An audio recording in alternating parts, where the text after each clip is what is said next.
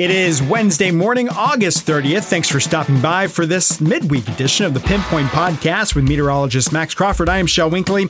This is going to be a day that folks across portions of the southeastern U.S. are not going to forget anytime soon. We have Hurricane Idalia that is crawling out of the Gulf of Mexico, really sprinting out of the Gulf of Mexico as a major hurricane. To get the latest on what happened overnight and what is expected through the rest of this day, let's send it on over to Max.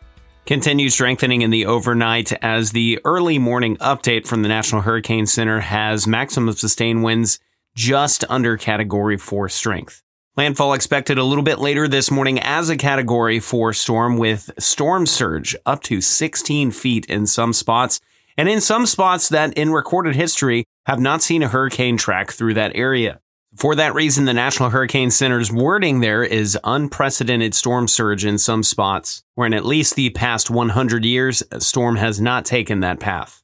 Officials in Florida near Cedar Key have said just over 100 residents have stayed on the island with the intent to ride out the storm.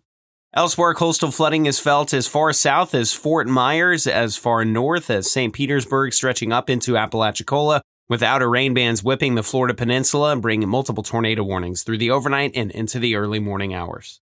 As soon as Idalia makes landfall, we'll have that on the .com for you and your Pinpoint weather app. Idalia had a very broad flow around it, still does, and that brings a northerly flow to the state of Texas. Now, it's not just around that hurricane that we're getting in on these changes that we've had, but it is helping. That along with the high pressure to our west and the cold front that came through a little earlier in the week. But a lot of this dry air that's been coming in over the past 24, 36 hours is around that big, broad counterclockwise flow of that southeastern U.S. hurricane. So this morning, man, it is just chef's kiss. It is beautiful out there with some mighty comfortable temperatures. And while that is great now, it is going to kind of be a double-edged sword as we head into the afternoon because that dry air mixed with occasional gusts, not an overly windy day, but a gusty day. Winds around, say, 15, 20 miles per hour at times. And then, of course, just the devastatingly dry conditions we have on hand. We have a red flag warning in place. Critical fire danger today. Basically, any small spark or flame that can catch can spread quickly and can become a very large fire. We saw a couple of those in the Brazos Valley yesterday, some of which are still burning this morning. So that being said, while it feels much better out there, it's a more comfortable heat to walk out to. It is going to be a day where we need to monitor very closely, just considering how high the fire danger is. Statistics with Shell. If you've been listening to the pod at any point this summer or just walked outside, you know where we're going with this. And we're just now closing out summer of 2023. We have today and tomorrow, and then we can officially put the cap on what is going to be the hottest summer of record that we'll get you updated on Friday. But I've been running some numbers as we get ahead and try to get you really the understanding of what this summer was and wanted to share some of those with you. So far this year, we've picked up 57 100-degree days. Yesterday was the 57th at 101. This isn't the record. The record is 69, but this is the second most that we have seen in a calendar year.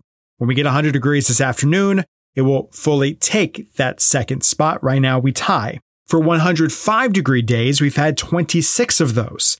This is now the new all-time record high for Bryan and College Station. The old record, 12. That's it from 2011. For 110-degree or hotter days, we've had 3 of those. This is the new all-time record for Bryan and College Station. The old record was 2 from 1903 and 2011. And for 80-degree or warmer morning temperatures, for low temperatures, 45 of those. This is now the new all-time record for Bryan and College Station. The old record from 1902, 29. Well, we may add to that 80-degree streak, but let's not worry about that right now because, again, it is a beautiful start to the day, and we're going to keep the humidity at bay, at least in the mornings, for at least a couple of days. Thursday into Friday, waking up in the mid to upper 70s out there. Saturday and Sunday, upper 70s likely to start the day. It is going to be a little bit muggy, and as we lead into the Labor Day weekend, heat index is something that we'll have to talk about once again. So if you got any Fighting Texas Aggie tailgating plans ahead of the game, know that this is going to be one of the hotter home openers that we have dealt with over the past about 20 years or so. So make sure you're staying hydrated. Mix in a water, folks, and make sure you're doing that all day long. Kickoff at 6 o'clock. We are likely still right at about the triple-digit mark or just below it. Heat index values before that could get as high as 110, but as long as you're taking care of yourself, things look pretty good. Isolated stray shower or storm is possible Saturday afternoon, but that coming near Kyle Field looks pretty unlikely. But through the rest of the Labor Day weekend, including Sunday and Labor Day Monday, about a 20 to 30% shot that we see some afternoon showers and storms, especially on Labor Day. All right, so this is the fun stuff. Just after 8 o'clock at exactly 8:01 tonight, the moon will break the horizon of the Bryan College Station in the Brazos Valley. You want to look to the east and the southeast, and the reason we're doing this is because it is a full moon. Now, you may be thinking to yourself, wait, we already had a full moon this year, and you would be right.